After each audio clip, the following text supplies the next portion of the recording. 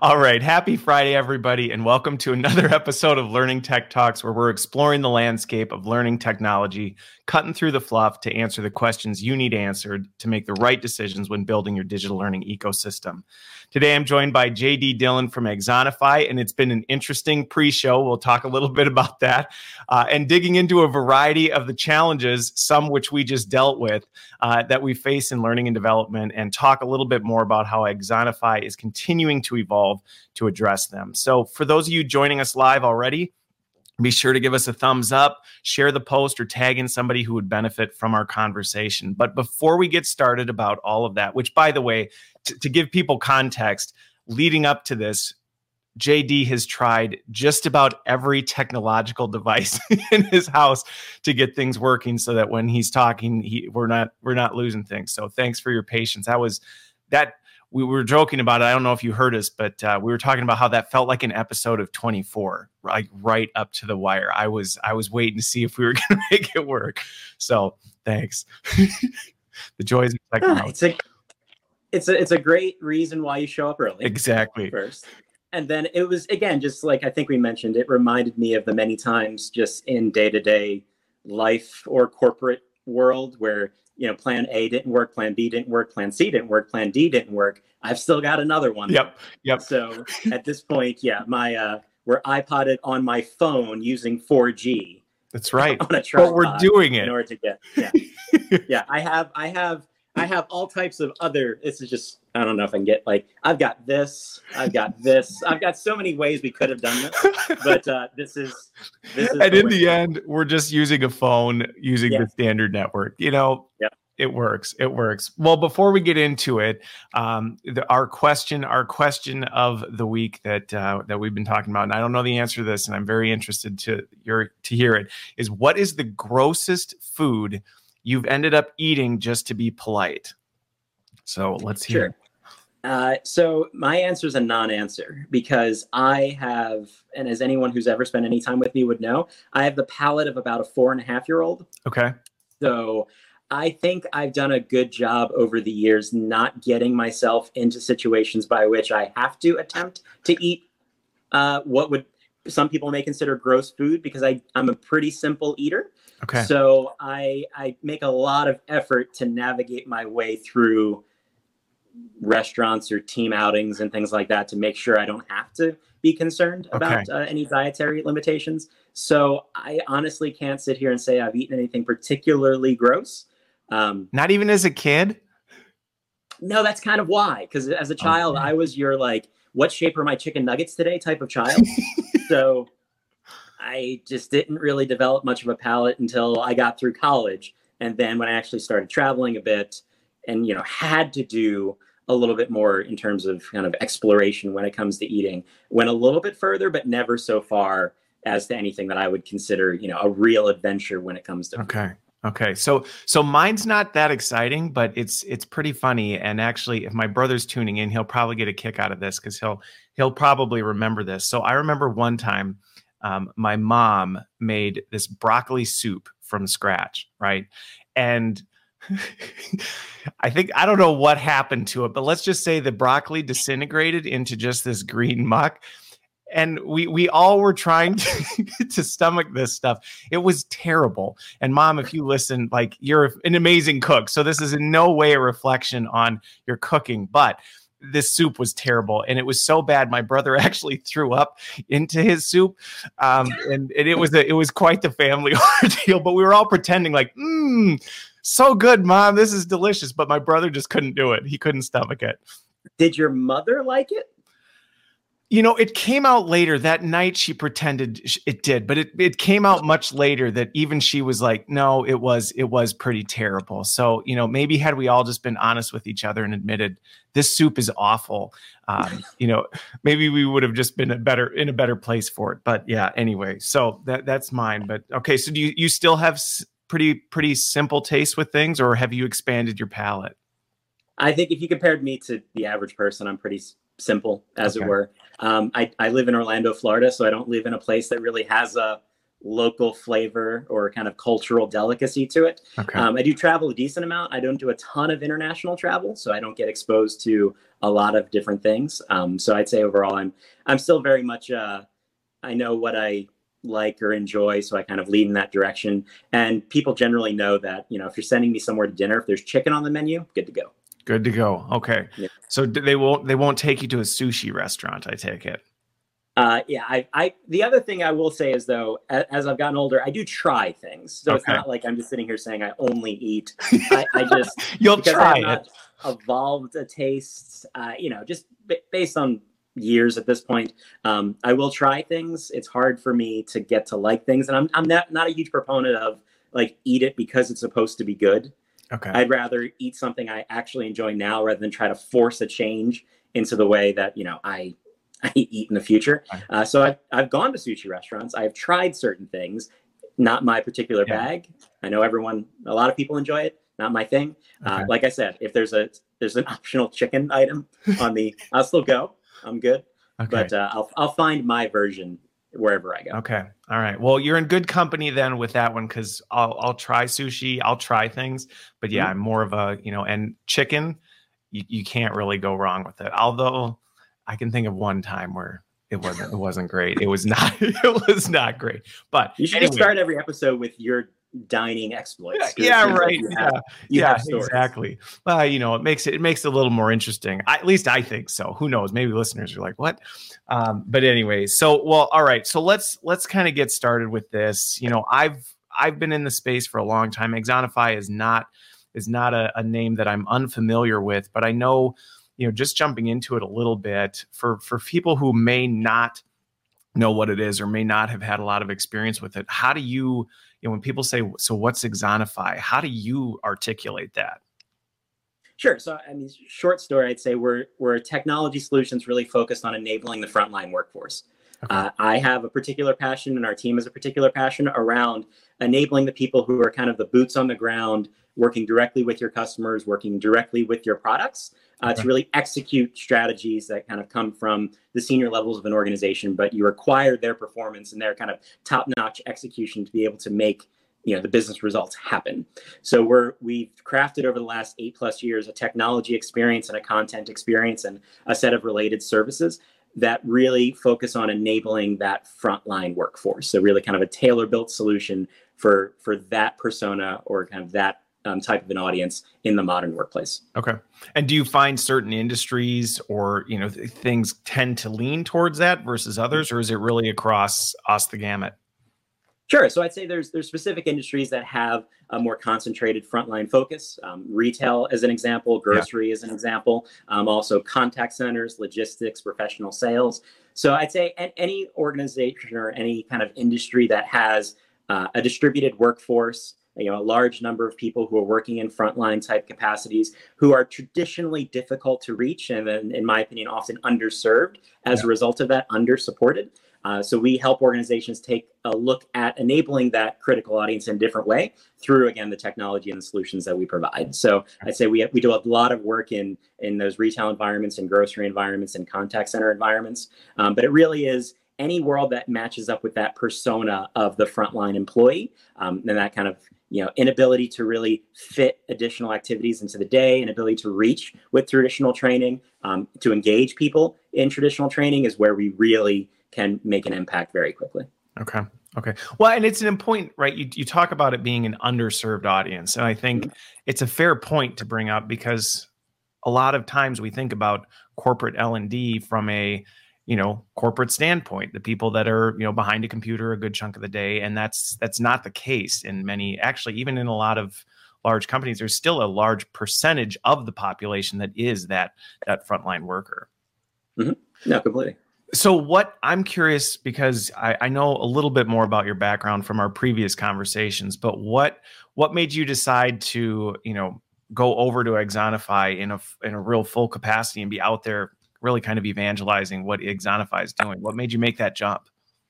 Sure. So I'd say a couple things. One, the commitment to the frontline workforce and serving an under-supported population has really been a theme through my entire career. Okay. Because I come out of operational roles and then operational learning and development. So pretty much my entire career has been working in roles that support that type of an audience. So when I was at Disney, I was managing frontline teams, and then learning and development focused on the frontline cast. Similar at Kaplan, where it was a contact center environment, but again, really focused on the agents who were on the phone with students every day.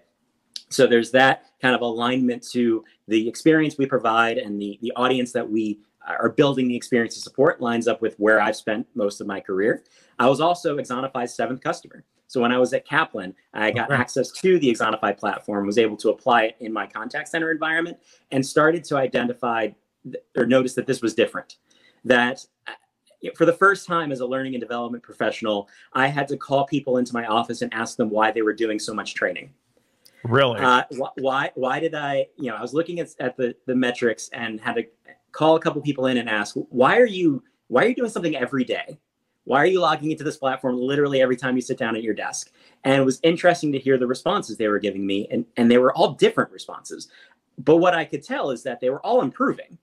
Okay. It was working, but they were coming for different reasons. They were engaging in a continuous learning experience for different reasons, which at the time in that particular role, I was kind of in that moment of having to rethink what I was doing and tackle challenges in a different way based on the way the organization was restructuring. So that kind of opened certain doors to me to try out different tactics, to leverage different technologies in my ecosystem in different ways. And then you kind of fast forward several years. I've always said there's a great alignment between the way that I look at the role of learning and development and the work that we've always done at Axonify. So as a person who's been a corporate learning practitioner, is now working on the solution provider side of the fence, I don't have to change a lot, right? It's the same ideas, the same philosophy, the same spirit when it comes to enabling employees to do their best work every day. Now I just get to do it with, different types of organizations by leveraging our technology and solutions, and then try to really help the industry overall take a look at some of these practices and see how they can apply them inside of their businesses as well. So I'm really curious to dig into that a little bit more, because that is an interesting, personal experience to have with it. And, you look at some of the research that's out, how the workforce learns, things like that. You hear traditional corporate learning type solutions, people engage with maybe monthly, more likely quarterly. So to have it be a daily event had to be one of those, like, okay, why? So what were some of the things that your employees were saying? I mean, you said it was different, but what were some of the things that bubbled to the top? Sure. So I had some people, and if you're familiar with the Axonify experience, we build in a variety of different motivational tactics to help engage people, especially when they get started. Because like you said, when you look at learning management systems, learning experience platforms, and you see engagement levels around 10, 15%, people using them for their compliance training once in a while, their onboarding, the structured types of activities that they're required to do. And then you try to pivot that experience for that same audience to something that is meant to be every day, something that they can experience in just a couple of minutes while they're on their mobile device or at their POS system, or in my case as a contact center, they are sitting in front of a computer, but they're supposed to be on the phone. So in the couple of minutes that they now have an opportunity to do some type of learning activity. So how do you get them to shift their mentality of what learning is at work, right? It's not something you have to go in a room for 3 hours to do. You still may go into a room for 3 hours once in a while when that's the right solution. Yeah. But now there's these other tactics and other ways we're trying to support people. So as Axonify, we embed a variety of different tools and tactics to motivate and engage people, to get them started, to bring them back every day. But the ultimate motivator is the value, right? You're getting something out of these couple of minutes a day that's going to help you do your job better. And you may engage with the platform in different ways because you enjoy different elements. So in my case, when we first it was, again, Axonify in 2013. So it's a very early version of what the experience is today. I would ask someone, why are you completing literally almost 30 days out of 30 days? You're coming into Axonify. Why? And one person said, I want to get my average at 100. I'm that person. I want to get all the questions right. Okay. I want to have the high score on my team. That's what I do. Great. Next person. What are you doing? Actually, I'm trying to earn enough reward points so that I can bid in this auction, because there's a particular prize that is leveraged inside of Axonify. Okay. In an eBay style auction, they're going after the prize. Awesome. Great. Next person comes in. And they all had different explanations as to what parts of the experience they were grabbing a hold of. Yeah. But like I said, the consistency was, when I look at their metrics, they're all learning, they're all improving. And then when you start to connect that to what's happening in real life inside the operation, you started to see a difference between the people that were engaging at that level and the people who weren't kind of grabbing a hold of the experience right away. And as someone who kind of came across Axonify in an informal way in that particular role, it pointed me in a certain direction with the way that I was using all of my technology to support learning and development in that role. Okay. Okay. So even though they were coming for different reasons, you were still seeing the same outcomes, whatever their motivation was for doing it. Yeah. And today, I mean, if you look at we're obviously a very different organization with a much larger than you were in 2013. Yes. It's a different world in 2020. But at this point, our average participation rate across our global user population is right around 83%. So 83% of Axonify users access the platform on an average 2 to 3 times per week. Okay. So when you have that level of engagement, that level of access, and that ability to start to collect data and really understand where the areas of need are in individuals' kind of knowledge-based, skill-based performance, it opens the door to a lot of different things that you can do to improve the way that you're supporting people. And that's what I started to realize from the application side, the user side, several years back before I joined the team about 4 years ago. Okay. So when you talk about that, because I think one of the things I've seen over the years that can cause challenges is you talked earlier about, right, sometimes there is still that need to have that 3-4 hour, whatever that is. It's not all just moving from box A to box B. Mm-hmm. How do you work with organizations, or how do you help people work through that? Because I've seen it multiple times and had to mitigate this, where people try and take that 3 hour thing and just go, well, we'll just move it over here. And that's not going to net the same result. So how do you help people make that jump? Sure. In my experience, we have a very solid from this to that mentality in learning and development. And I don't think it's unique to us as an industry. It's not. A lot of people, new toy or new technique. Let's go from here to there, rather than sit back and now collectively assess everything we've got and figure out the right ways to tackle particular challenges. And I think we're basically speaking to what happened with e-learning and then what happened with mobile learning, where we just kind of took a new thing and took our existing mentality and tried to slam it into that box and then recognize that doesn't quite work.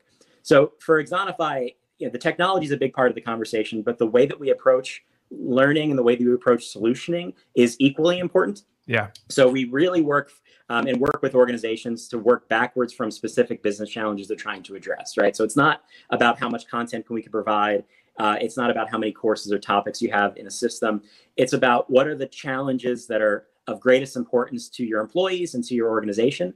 And then how do we work our way from a clear problem, something that has a measurable output to it, backwards to achieve this result, to be able to improve safety in a specific way in order to sell more of a specific product. Okay, what's the behavior change we're looking to achieve? What do people have to do? Great.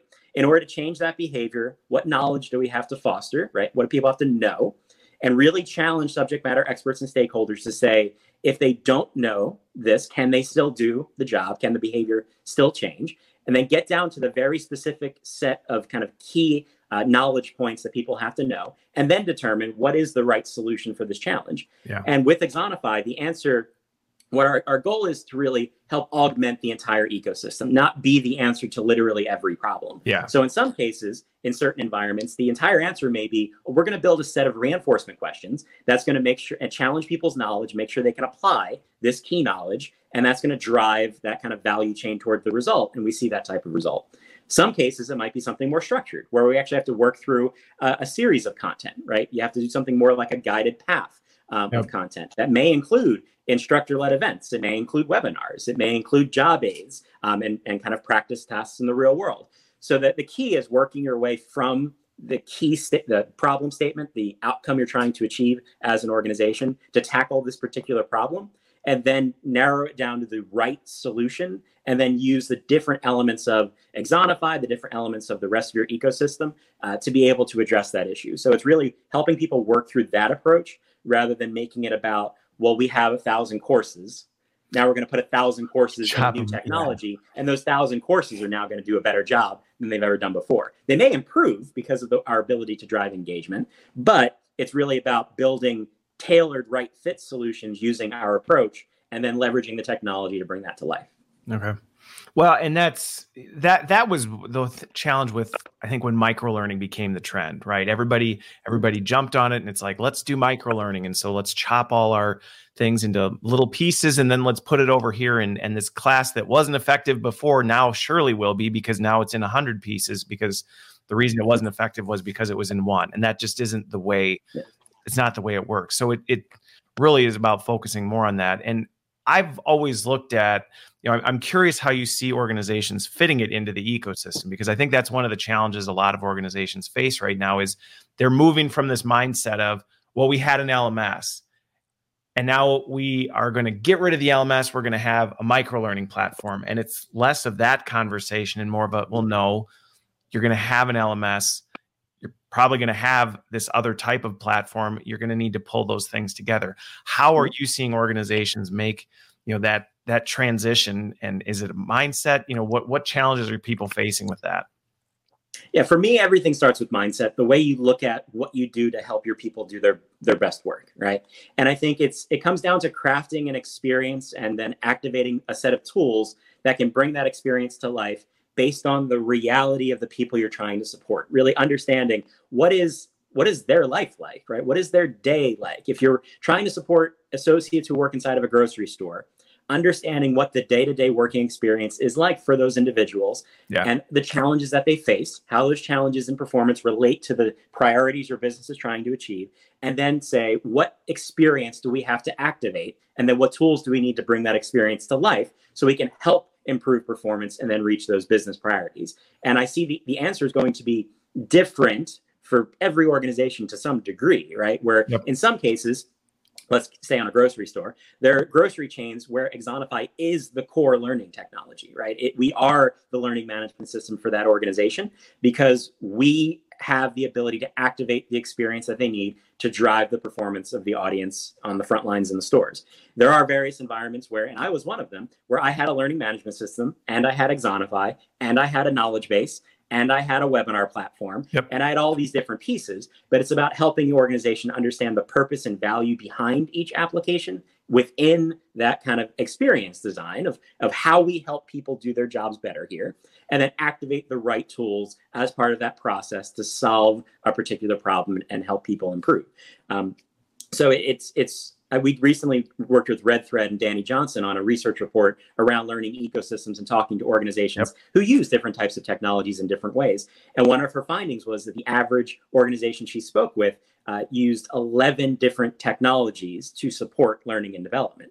Now, not all of them are owned and procured by L&D, right? Some of them are comms tools. Some of them are the intranet, these different pieces of technology and resources that people do use as part of their job to improve their performance. So it's about figuring out what's the right experience for the people you're trying to help and what you're trying to help them overcome in terms of problems. And then how can the tools that you maybe have or the tools that you have to acquire fill those gaps to bring that right experience to life. Yeah. So with this, because I'm curious if you see some trends in this, because my background's been, I've been in a number of different business functions, been in a number of different capacities, things like that. And you brought up the fact that one of the key ways you make this successful is truly understanding what work is actually happening. So the stuff you're pushing out there is relevant to those jobs. And a lot of times that level of knowledge is not always at a corporate center. Sometimes that's where you really do need to dig into a functional learning organization or the sales team or things like that. Do you find that you tend to work more with kind of the corporate central function, or do you end up working, and not to say this is how Axonify is, but what types of trends do you see with that?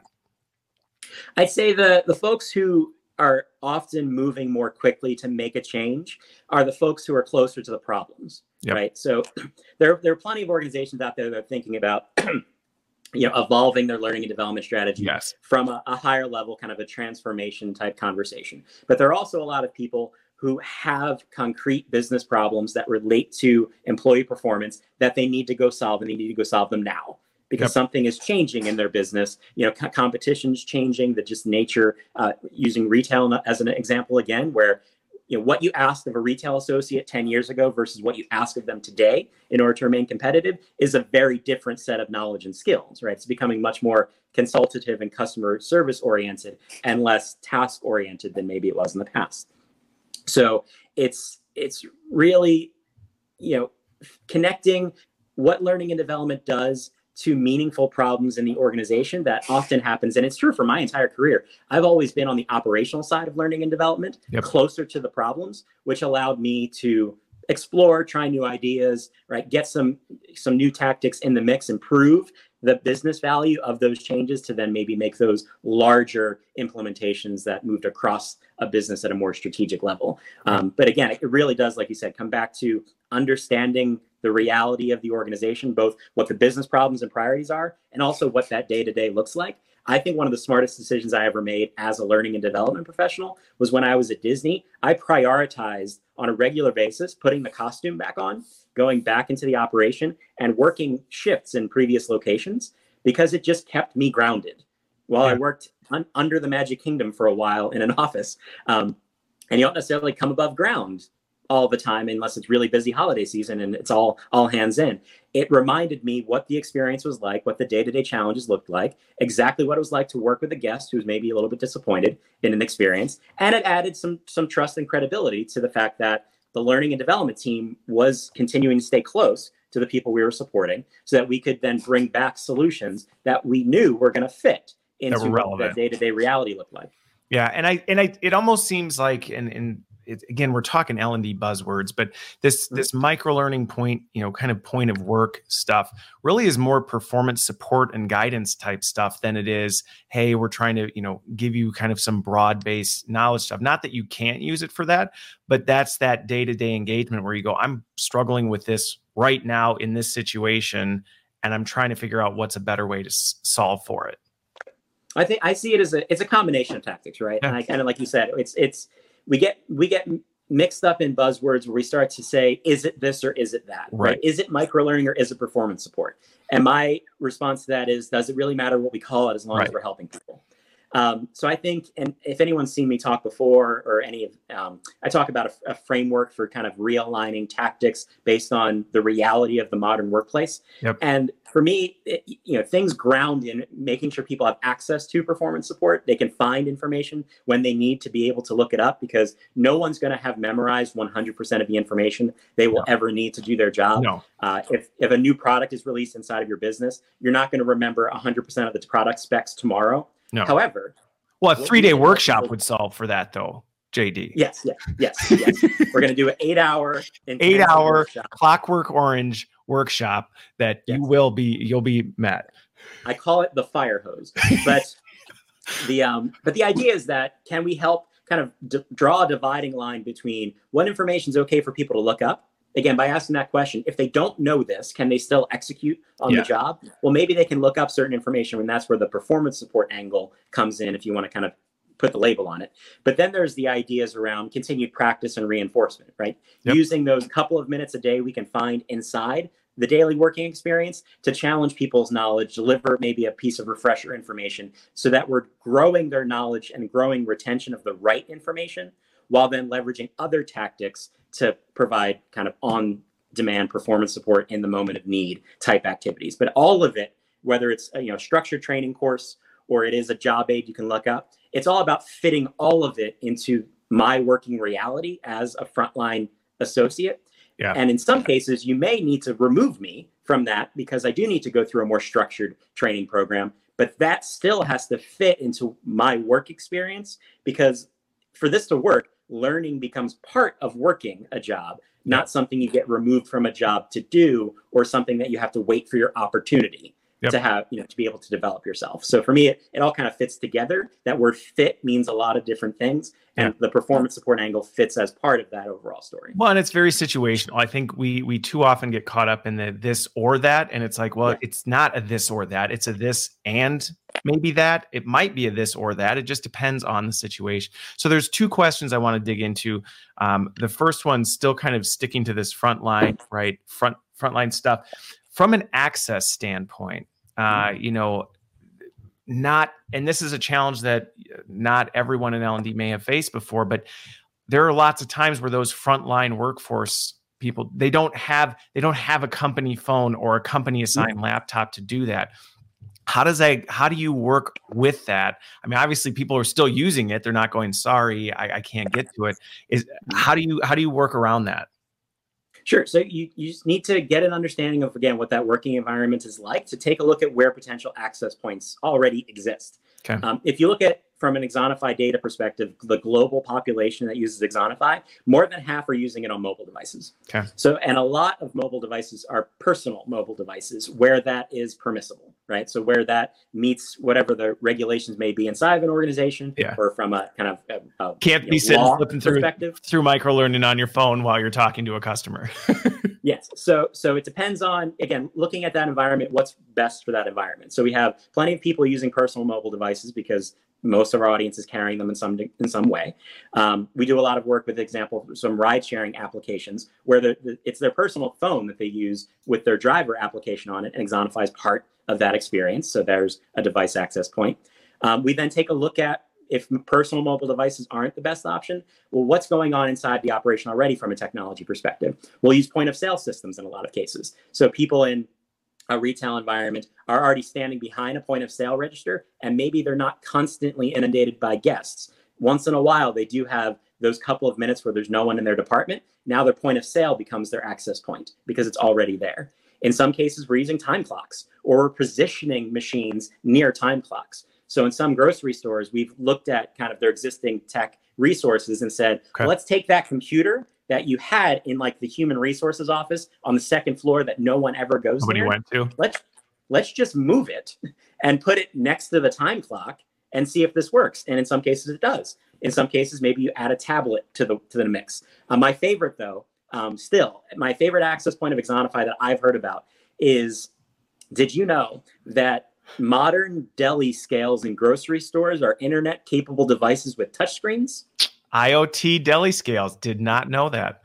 Yeah. So we enable certain organizations to use their deli scale as that access point if they need to pull up a job aid on something related to that department.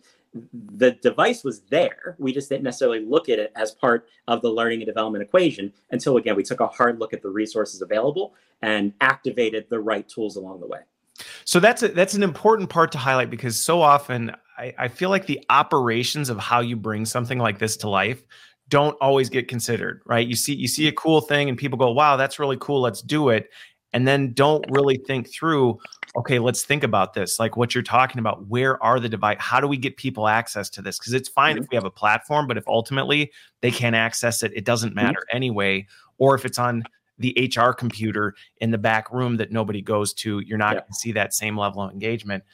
The other one, and that leads me to my next question, that's another one of those operational challenges that I think if you haven't been in that seat, you may not necessarily think about, is that content change or designing content or really mapping that out to fit that new way of delivery is not something you snap your fingers and overnight magically it's all there. So with Axonify, are you developing the content in the tool? What's that process look like as people start to shift? Sure. So we essentially provide a range of options because there is no one right answer for every organization. So in some cases, and I'll use me as an example, I had my own instructional design team when I was an Axonify user. So my team built all of the content applying Axonify's methodology, and we were off to the races by ourselves because we had that tool set. And I wasn't like beholden to a large course catalog that I was particularly worried about at that time. So I took advantage of that. So as Axonify, we train instructional design teams to apply our methodology to build content that can really power our technology. We also, when you get involved with Axonify, we'll actually build content alongside you to get you started. So if there are certain kind of key priorities, we can identify specific business problems we want to address out the gate as part of building the business case and proving the value of the change that you're making, both from a technology and a strategy perspective. We'll help you build your introductory set of content to get you off and running so that you don't have to worry about kind of mastering the approach before you're able to see value. We're also leveraging a marketplace. So we've built out both partnerships with third-party content providers as well as built out our own content in a marketplace to, again, get people off and running quickly. but with content that's more nuanced and focused on what our customers are asking us for, based on the industries that we specifically focus on when it comes to frontline employees. My favorite is, I don't quote me. This is not. Well, you're live, so it's kind of gonna happen. So it's not a promise. But in terms of my exposure to content libraries, I have never seen more content options when it comes to fruit picking and preparation in a grocery store than what we've got in our marketplace. Because again, we're looking at what are the topics of focus in the types of audiences and organizations that we work with, and we're building out a content repository that people can pull from, customize, and then execute quickly without having to go through the whole process. So it's things like, everyone has a ladder safety training. Why does everyone have to build their own? We can just provide that as part of the Axonify experience. And then the last thing I didn't mention is you can bring your existing content.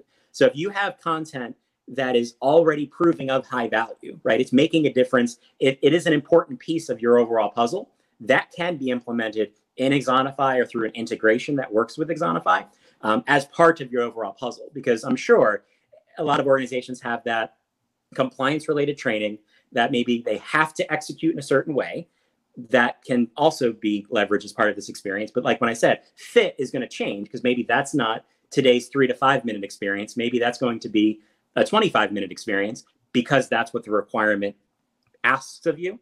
So that can be leveraged as well. So it's basically a combination of options when it comes to the content piece. But what we're trying to help people do is apply as much of our methodology as possible so that we can get the best value out of their entire range of content and the entire experience of Axonify along the way. So from a user experience standpoint, I'm curious to dig into this because the example you just mentioned, right? So you're still going to have those compliance things that are going to come through. That's not a 5-minute, quick brush up on this. How are most organizations, do you see from the end user, how are they doing that? Are they still experiencing it through Axonify? And is Axonify breaking down, hey, this is this type of thing? Or is it something more where they're being kind of nudged towards it in Axonify, but it's pushing them out to something else? I'm just curious if you see trends on how people are doing that. No, I mean, I've seen every combination really thereof. I mean, even let's take me as an example. So I use Axonify as a person who works at Axonify in order to do Axonify related training. Well, that's good. When I have to do So when I do compliance related training at Axonify, in some cases I'll experience content we've built in platform, so it's native to Axonify.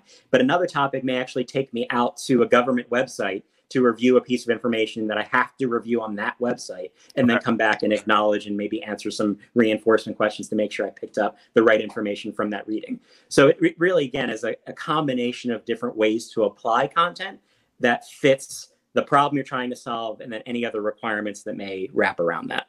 Okay. So when people go into this, because the content strategy alone is it's big, and I think that's one of the challenges a lot of organizations face when they start looking at this digital ecosystem. Is many times you have more content than maybe you even realized you had, and now you're starting to pull this together. Do you see more success in kind of a more pointed approach at saying let's try and move the needle in this small area? Or do you find people just go all in and say, let's just do it all at once? And is there more success in one way or the other? I'd say, again, it kind of depends on the organization and what they're trying to achieve, the makeup and complexity of the business, right? Yeah. So there are some organizations who can walk through a technology implementation and scale very quickly with Axonify as the core of a new approach to learning technology. And then there are some businesses that are highly complex, have a lot of different stakeholders, a lot of different tools in the mix. And maybe it's about working with a particular department to solve specific, high value problems, build the business case, and then show how this same strategy can be applied in other parts of the business as well. So it really depends on the makeup of the organization and how you would naturally evolve a different approach to enabling people and different approach to training across a business like this. And what we do in the process of working with an organization is figure out what is the right process for your team. How can we make sure you're successful and make sure that you're showing value in the approach that you're taking? Because we know, and you know this, and I know this from my background, that technology is kind of a high stakes proposition for a lot of people in HR and learning and development, right? If you don't make a decision that shows value to the business, people may then question your ability to make those decisions. And we completely understand that. So we want to make sure that this is true, I think, of L&D in general, but we want to make sure we're building heroes, right? It's not about what I can do. It's about me helping you do the best that you can do for your organization, and you bringing the value and bringing the strategy, not me as someone who's sitting not inside of your organization. So we're going to do what we need to do to make sure that, how we implement and how we start to change people's habits and introduce these ideas of daily learning and reinforcement, performance support. We do it in the right way to get the most value for your business. Okay. So that's going to lead me kind of to the next direction of what I wanted to talk about, because when we first talked about having this chat, we talked about the fact that in many people in L&Ds, at least in the conversations I have, when people think Axonify, they think micro-learning. And we talked about that in that it's a yes and the evolution of the company really is not just about, we put a lot of content out there that people like and they're really engaged with it. There's a lot more to it. So talk to me about this evolution. You said the company's moved a long way since you started in 2013 and continues to help everyone else understand how Axonify is not just a micro-learning platform. And where are you going with it? I think the importance of kind of having that conversation comes back to the word micro-learning, right? Right. And is there a consistent understanding of what that word means? Definitely not. Right? And okay, outside of that consistent understanding, what does it commonly mean? Yes. And what when you hear the word, what do people tend to be referencing? Small bits of content. Exactly. So you've already said it, and I completely agree that just making content smaller doesn't change anything, right? Because big bad content made small bad content is still bad content. And all of the same problems emerge, right? Maybe it gets a little bit easier to get people to complete a course when it's smaller, all those other factors. But I think the biggest value for me of the micro-learning conversation, even though I completely admit, ton of buzz, ton of hype, ton of confusion, is that we started talking about solving specific targeted problems. Yes. That emerged around the how long should things be question. Because I don't know if you get that question, I still get the how long should training be? Yeah. And I would love to live in a world where I could say 4 minutes and 12 seconds and you're got it, right? That's just not the way life works or how people work. So the value of the micro-learning conversation as an industry, I think, came down to, we started talking about solving specific problems. Now the question becomes, how do we take that and expand upon that idea and apply a wider range of tactics and tools to go after those problems? And when we've talked about micro-learning as Axonify, and if anyone's been to a session of mine where I talked about micro-learning, it wasn't just about content design. It's been about a variety of different tactics that we leverage to engage people. So the motivational tactics I talked about earlier are an important part of the puzzle. Taking content that's targeted and fits a specific challenge, but then using data alongside that content to adapt and focus and target the experience even more. Because let's say that we do work through our process and we figure out what the key problem is and the right solution for solving that problem. Great. But now we have the problem that our entire audience, our entire employee population may not be experiencing this problem. So if I deliver this very targeted, small, highly engaging content to 100% of the employees, when only 25% of them actually needed the help, I'm still in the same problem that I was when I was giving one-size-fits-all training. So an important part of our equation as Axonify has always been the data story, which is how we're using the levels of engagement that we have, using the design process that we apply to build a data profile that allows us to then personalize the experience and further target how we deploy content. So it's not just you're getting smaller content, which is good because it's targeted, but you're also getting content that fits you, that is addressing the problems that you're experiencing, and it's going to help you do your job better. So that's, I think, a big part of the equation that's often missing when we talk about micro-learning, which is why it's important for me to get beyond the traditional understanding of the term as a content model and talk about all of the other tactics and all the things we talked about today, making sure people have access, using data in the right ways, measuring the actual impact of what training is doing so that we can make better decisions about how we kind of move forward with our strategies. All of those pieces are critical.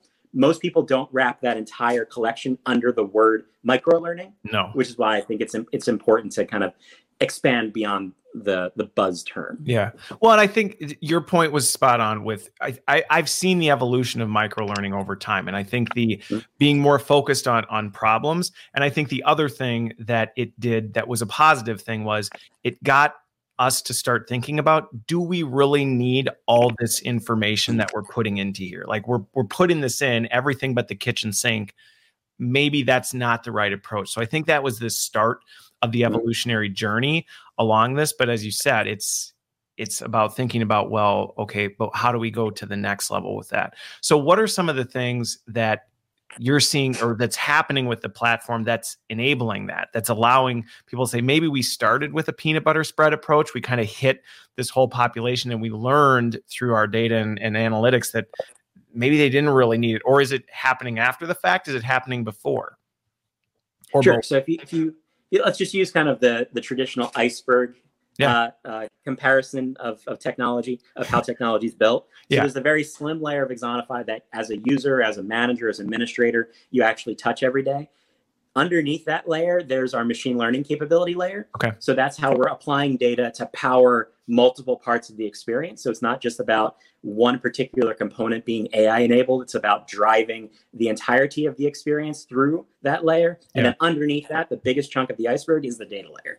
So like I said, what we're able to do with the amount of data we're collecting, and on average for kind of an average size organization, we're collecting somewhere around 250 million data points a year for an organization, which goes way beyond your course completion. Did they like it? When did they take it? What team are they on? Type of data set. So with that much more robust data set, making sure it includes not just content data, learning data, we're tracking people's nuanced changes in terms of knowledge, performance, business outcomes, confidence, all of these other data points. What we're able to then do with that in order to reshape the experience, I think takes our story to another level. Okay. And I'll use an example of recommendations. All right. So when you hear, because microlearning has been joined by AI as a buzzy term that a lot. Oh yeah, don't worry, I'm going there. Yeah. One of my favorite, and again, this is not an exact stat, but I heard something to the effect of 80% of AI startups in Europe don't actually use AI in their solution, right? Like, because it's a word that not commonly understood. People don't know if it's actual artificial intelligence and machine learning, or if it's a complicated if this then that programming chain, right? So we're seeing the word a lot. A lot of people are saying they use AI for certain things. So let's take recommendations as the example. Yep. So a lot of technology and learning, when you see the recommendation story, it's wrapped around this Netflix narrative, right? Netflix for learning. Edutainment. Yep. Yeah. But my challenge to that argument would be, how often does Netflix, not saying anything negative about Netflix, but how often does Netflix actually recommend the thing you want to watch? Because Netflix has a certain data set. It's wrapped around consumption. They know what you've watched, and they know what other people have watched, and they start to make the best recommendations they can. That's still better than saying, here's thousands of things, pick one. Right? It's a step forward. It's a step forward. But when you apply that to learning and development, what are the odds that we're both on the same team? You took a course that I should take that course because you took it and you liked it. Why would that solve my problem? So when you apply a much more robust data profile and a different application of machine learning to that problem, what we're able to do is make recommendations or personalize the training experience, not just based on what you've taken in the past, not just based on what team you're on, but what is actually working, right? What types of topics and activities have proven to have results and help people achieve outcomes that you are also held accountable to, and help push you in that direction based on what really is working and the evidence behind it, and not just artificial types of data. So that's, I think, a strong example of how we're taking data and AI in a very different direction in the way that we're using it to power the entire experience of Axonify, and not just content recommendations or just personalization or just these other pieces. We're taking it throughout the entire experience, the entire technology. Okay. Well, and a question came through that I'm definitely going to ask here, but I think that's an important part, because a couple of people in the comments have brought this up, that, it's true. Engagement is good. It's not complete, right? So just because, and that's the challenge, is great. We have lots of people doing this stuff. And I've been in conversations with senior leaders before where you go, hey, we have a 80% engagement rate. And they go, so what? Right? Yep. So what? I mean, that's good. It's not necessarily, it's better than 10%, but that's not telling the story of it. And so when we dig into this data piece, the question that came through that I'm curious to hear how that's being done is, from Hannah, when it comes to how you're capturing that data in Axonify, is that something that's happening behind the scenes? Are users being asked about that data? How are you collecting that more holistic data other than just they did this stuff, they completed this many things? Sure. So there's a combination of tactics at play. I completely agree. Engagement's the start of the story, right? If you don't have engagement, you have no story to tell. Right. But once you have engagement, the question becomes, is it actually making a difference? Is it working? And is it helping people do their best work every day? That's probably the term you hear me say the most. Yep. So in the experience of Axonify, at our core, first of all, we leverage question-based learning as a core of our experience. Okay. So by asking people to apply their knowledge every time that they're engaging with the platform and doing it in very targeted, nuanced ways, we're able to measure changes in their knowledge over time. We're also asking them to assess their confidence along the way. So we're measuring self-assessed confidence as part of the equation. We're measuring what they've completed, what parts of the platform they've used, how they've been using the platform. We have a demographic breakdown of who they are, what team they're on. We then connect them to specific behavior expectations. So we may, in Axonify, also be collecting behavior data, or we may be ingesting that from some other source. So let's say we're supporting a logistics team, they're working in a warehouse, and they have people walking around observing behavior, making sure people are driving forklifts appropriately, lifting and picking boxes appropriately. We're ingesting all of that data as well. That's showing us what they're doing in real life. And then we're also connecting to systems that bring in business KPIs. Okay. And on the back end of Axonify, all of that gets snapped together. Because like I said in the very beginning, it's not just about building content for the sake of content. We're connecting the solutions provided to the desired changes in knowledge, changes in behavior, and changes in specific business results. When you bring that data back in, and it's just a sampling of the data set that I spoke to, we're then able to start tracking nuanced changes over time, start connecting the dots, and connecting what is actually causing the changes. We know that 100% of performance change and 100% of business outcome is not based on training. No, right? Plenty of other things are happening. If you've launched a new product and that's a key initiative to drive sales of that product, pretty sure your marketing team launched a campaign. Yeah. Right. Pretty sure something happened in the stores. There's the cyclical impact of business. There's all these weather, right? There's all these different types of things that could seasonality, impact. right? You name it. There's plenty of things. Right.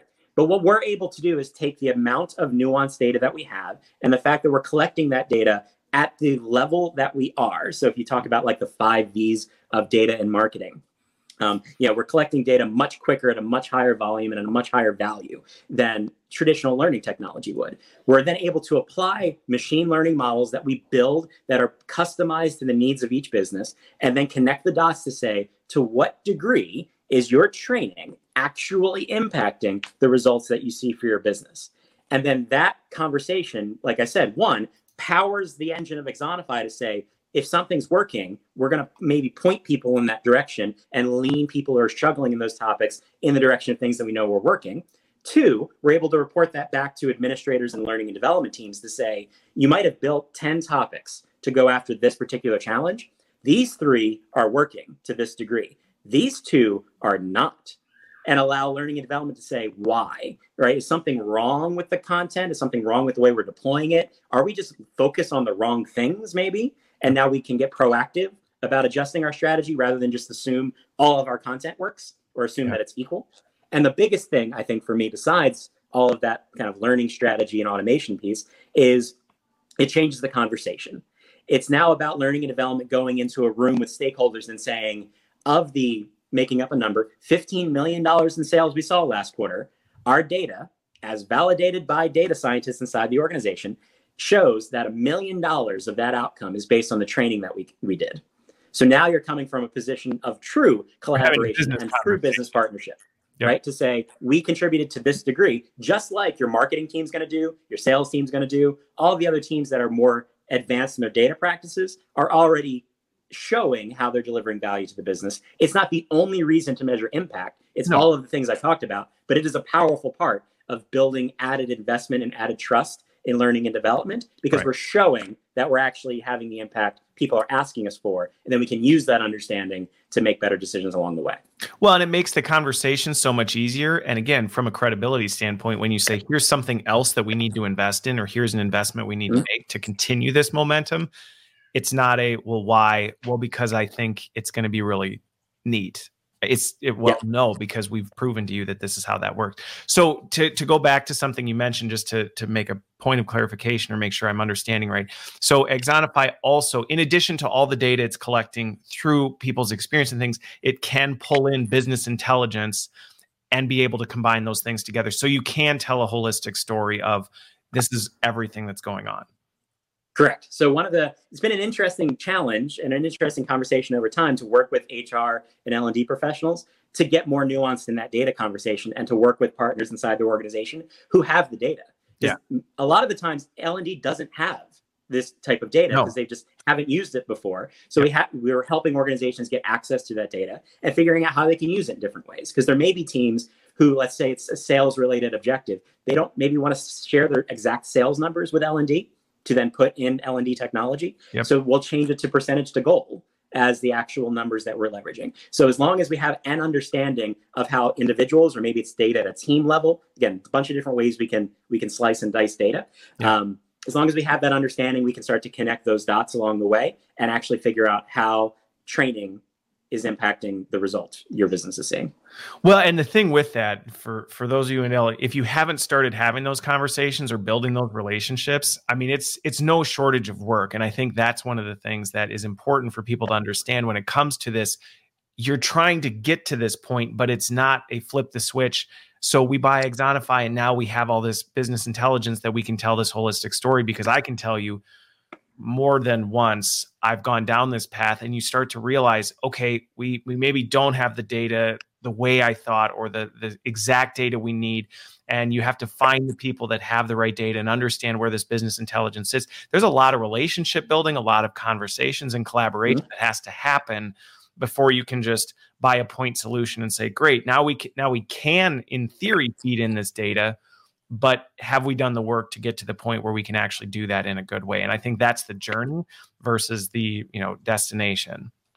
It's similar to how we've been saying for years that IT should be our best friends, because we're going to need them as part of the work that we're doing. And we know where they tend to be focused on customer facing initiative. Now it's the BI team or your data science team needs to be part of your best friend group as well. So when I do sessions about data and AI, I tell people, take your BI team out to lunch, start buying them food, right? Start building the relationship before you have to ask them for something, so that you understand how they do their work, what resources you do have available to you. And then you can make more informed recommendations from your side, make more informed asks, and get further along, rather than just show up one day and expect them to have what you need or be willing to help you right away. When it's a very new conversation for HR and L&D to dig into. It's a new conversation that many are treading into. And and that's the other thing, I think, around setting expectations on this is one of the things that can either be a very good or a bad thing, is depending on how you do that you're making sure you set expectations accordingly. The time and the effort it's going to take to do this. You're not going to implement something like this and in the next quarter be able to prove, we can now say, to your example, $1 million of this contribution came from learning and development. That's not an overnight success, and don't set expectations that it will be, because that will come back and it will blow back on you if you do. Okay. Well, any other, I'm just curious, one last thing, and I know we're almost at the time here, but from a machine learning, and again, I know we're not going to have time to go deep into this, but talk a little bit about how you're using that machine learning to actually evolve and learn from this stuff so that it is getting smarter as it moves.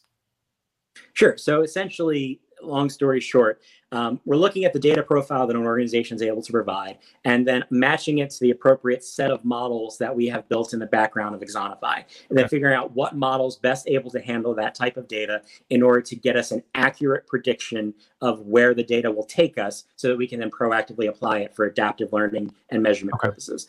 So it's kind of the story of, you take a large data sample, you use part of that data sample through a variety of models and can it figure out where the data was going historically, and then you continue to improve and train that data model over time. So it's not a matter of we take one machine learning model and apply it to everything that we do and hope that we're right. We're applying the right model to the right data set based on what organizations are able to provide. And then, like I said, we're using it to power the adaptive experience every time someone uses Exonify, any type of content recommendations we may make for extra training or extra resources, the measurement side of Exonify. Okay. And one of the things I'm most excited about inside of Exonify that I don't think gets a lot of talk about is that we do a lot of dashboarding for managers. So you as an admin don't have to do like the spreadsheet pivot table thing and then like send an email to the manager, say, get people to do their training. We take care of that because it's a very different experience. But inside of that dashboard, we're also bringing in that KPI data and showing it to managers to say, here's where you are in your core KPIs. Here's where we're projecting that you may end up at the end of this month or end of this quarter. And here's what you can do as related to training activity in order to help improve your business goal. So as a manager, it's no longer, we'll get people to do training because they're supposed to do training. Now it's, I'm held accountable to this goal. This is how additional training or coaching on specific topics may actually help me get that goal. So now I have kind of stake in the game of learning and development as an operational manager, when in a frontline audience, it's particularly important that frontline managers be part of the story because they have such considerable influence over the employee experience. They have to be part of the learning experience as well. So that's just another way we're using machine learning to change how we're presenting data and recommendations to managers, not just users. And that just breaks it down into just the pragmatic of, right, what is that? Because that's the thing. And I'm telling you, we could probably talk for much longer than we will. So we'll wrap up here. But I think that's one of the challenges that people are struggling with when they hear AI is, okay, so what is, okay, so you have machine learning. What is machine learning doing? And so to understand that it's, okay, hey, it's helping with the adaptive, the personalization nature of content, and also towards this more dashboard and making use of this analytics, because I think that's a huge potential of machine learning, is to help us as L&D not have to become data scientists and experts, but to be able to help make some predictions and guide us, along the way. So this has been awesome, JD. It was good catching up again. Hopefully for those of you watching, we got most of your questions answered. I know this was just going back to the iceberg analogy, the tip of the iceberg for things, but I appreciate your time. Thanks everybody for watching. Happy Friday. And I'm sure we'll talk again, JD, in the near future. So have a great weekend, everybody.